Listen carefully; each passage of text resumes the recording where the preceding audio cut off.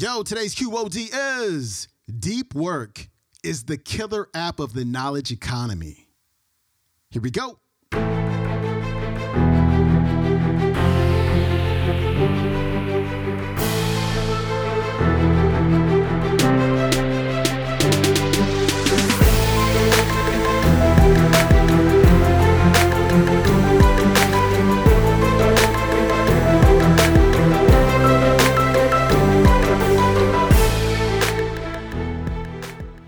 Welcome back to the Quote of the Day Show. I'm your host, Sean Croxton of SeanCroxton.com. We got a brand new speaker on the show today. His name is Cal Newport. I've been reading this book, Deep Work, over this last week. And this book right here is a game changer. Let me tell you what deep work is. Deep work, professional activities performed in a state of distraction-free concentration that push your cognitive capabilities to their limit. These efforts create new value, improve your skill, and are hard to replicate. So the question is, how much time are you spending in deep work, distraction-free work, where you are working on your craft and producing something? You ever wonder how authors get so many books written? So they come out with a new book every year. You're like, damn, how are they sitting there writing so many books? Because they're in a state of deep work and concentration. What most of us do is like shallow work, and then we distract ourselves. Shallow work, Facebook, shallow work, TV, shallow work, Instagram, constantly checking notifications. So our brains never get a chance to go into a deep state of concentration and flow. But we're all capable of that. We just have to change our environment. He's going to talk about Bollingen Tower. So I want to give that some context. Bollingen Tower is a 2-story stone home that the famed psychologist Carl Jung built for himself. And there was no electricity there. It's just where he went to work and to write, distraction free. And he meditated and he went on walks, and that was it. So if you ever wonder like how Carl Jung got so much stuff done, how there's so many just volumes of his work, that was how he did it. And that's what you can do. Remember, little by little, a little becomes a lot. So if you're doing 2 hours of deep work every day, 7 a.m. to 9 a.m., 11 a.m. to 1 p.m., however you want to do it, if you do that 6 days a week, that's 12 hours a week. That's 48 hours a month. Imagine what you can produce with that time. You know, I think it's 80-something% of people want to write a book, but we never get it done. People write books because they do that 48 hours a month of focused, deep work and concentration. And so this applies to me as well. I've been kind of getting off my deep work style. I've been messing around with Instagram too much. You know, I'm always on Instagram. And so I've set aside time. I've actually set aside an entire room, my deep work room, with a brand new computer in there, no distractions, internet's turned off on the computer. Boom, here's my 3-hour block every day to work and get things done. And I encourage you to do the same. Also pick up Cal's book, Deep Work. You're going to love it. Here's Cal. This gentleman knows a lot about this. You might recognize him if you're a fan of business books. This is the Wharton professor and business book author, Adam Grant. So he wrote Give and Take. He wrote Originals. He has a new book out with Sheryl Sandberg, Plan B or Option. I think it's Plan B or Option B, one of these two. That's Adam Grant. What people don't always know about Adam is that in addition to being this sort of best-selling business author, he's a serious academic. That's not always a given. I mean, there's a lot of business book authors. I mean, I know this world, and so not to let you in on a secret, there's a lot of business book authors that have a business school affiliation who are really not serious academics. So you can get a lot of tenuous associations with business schools. That's not the case with Adam Grant. He's a serious professor. The thing about Adam is he's my age. He's like 1 year older than me, and he's a full professor at Wharton, which is the top rank in the US system. When he got named a full professor, he was the youngest full professor at Wharton, probably the youngest full professor in Wharton's history. He won't let me say that. He made me take it out of the book because he's very data-driven and he doesn't have the exact data to show that there wasn't maybe a younger full professor sometime in the late 1800s. So I now say he's one of the youngest full professors, but it's a very impressive thing. So how did Adam Grant become one of the youngest full professors in Wharton history? Well, the proximate answer is obvious. You just go look at his CV, right? I mean, in research academia in the US, what matters is peer-reviewed publications, research, that's what matters. This guy publishes about a factor of 2 more high-quality peer-reviewed journal papers per year than most of his peers at elite business schools. That's how he became one of the youngest full professors in Wharton history. All right, so the real question is, how does Adam Grant publish almost a factor of 2 more high-quality peer-reviewed papers than his peers? Well, I asked him, and the answer, it turns out, has a lot to do with deep work. So what Grant does is actually pretty interesting. He takes his course responsibilities for the whole year, and he puts all of the courses into the fall semester.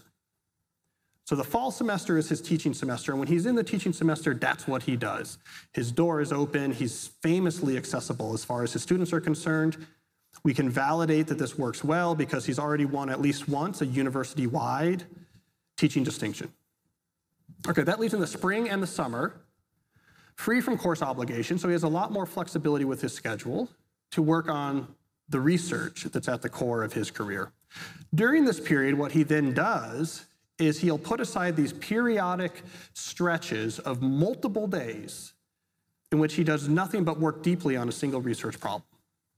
So he'll fall off the grid for 1, 2, 3, sometimes 4 days in a row where you can't reach him. He's just working on a research problem.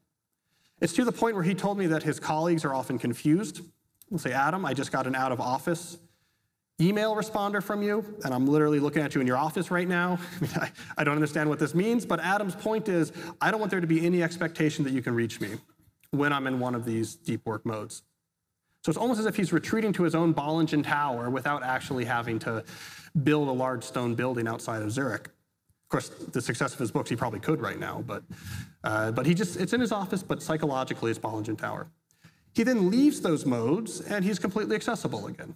You know, it's back to Zurich mode. Yeah, my door is open, I'm very accessible. If you email him, he'll email you right back, and then he disappears in the Bollingen Tower mode again. Then he comes back out the Zurich mode, then goes back in the Bollingen Tower mode.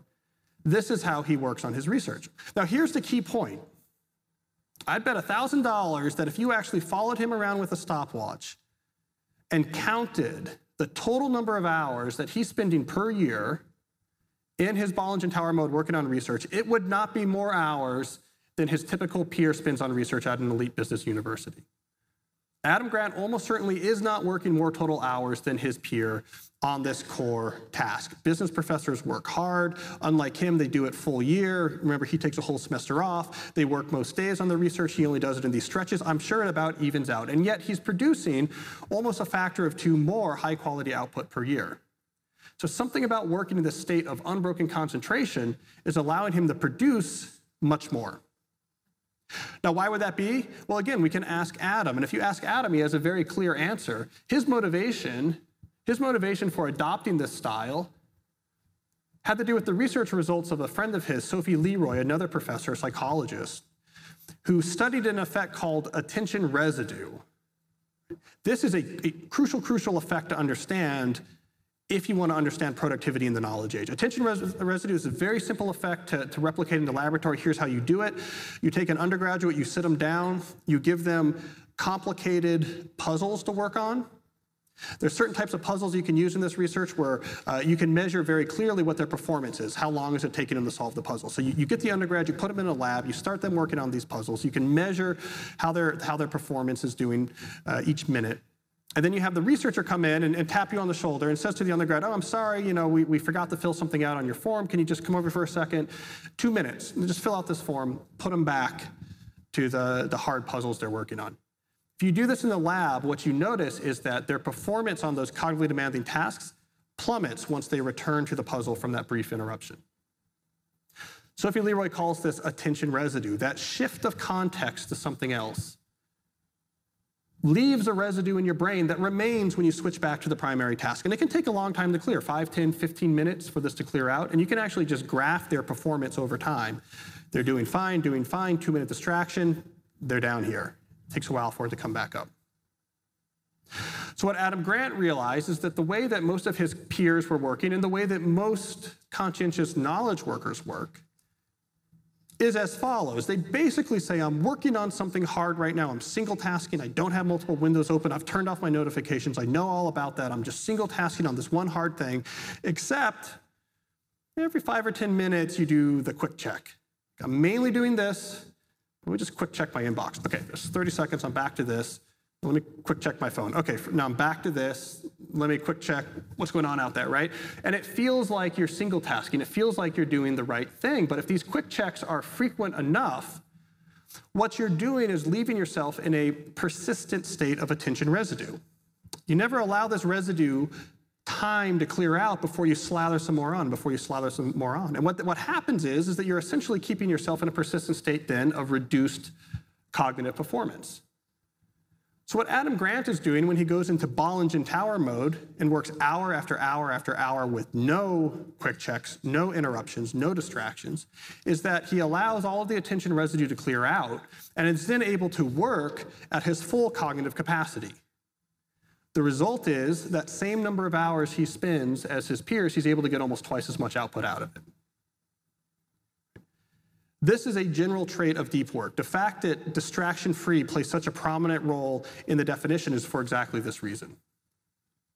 It is the absence of any distraction that allows deep work to push your mind to levels that most people never get to, and therefore you're able to produce a higher quantity of work and a higher quality of work for the time you actually spend working on your projects. Now, why is that important to knowledge workers? Well, this should be obvious that in an increasingly competitive knowledge economy, the ability to produce at an elite level is increasingly necessary, especially if you want to replace being automated, you want to avoid being outsourced, you want to avoid being replaced.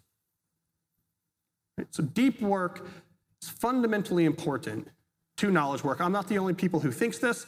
This is The Economist. Back from right after my book came out, this was the phrase they used. Deep work is the killer app of the knowledge economy. It's not my phrase, but I like it, so I'm going to steal it because I think it captures what I'm trying to say here, which is that deep work is not about distractions seem kind of bad, or we have some nostalgia for a time before it, or that maybe it'd be nice to be a little bit more productive. What we're talking about here is a killer app. Something that if you embrace and cultivate is going to give you the sort of Adam Grant, Carl Jung style huge competitive advantages over other people who don't ever work in states of full cognitive capacity.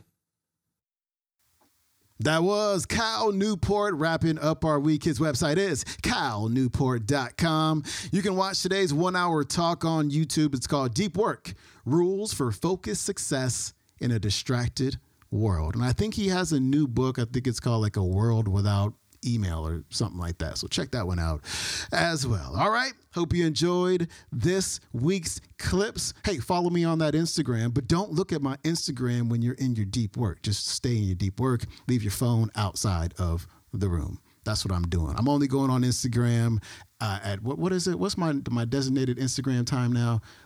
2 p.m. Pacific time and after, but nothing before. So give yourself a schedule for when you're doing the distractions.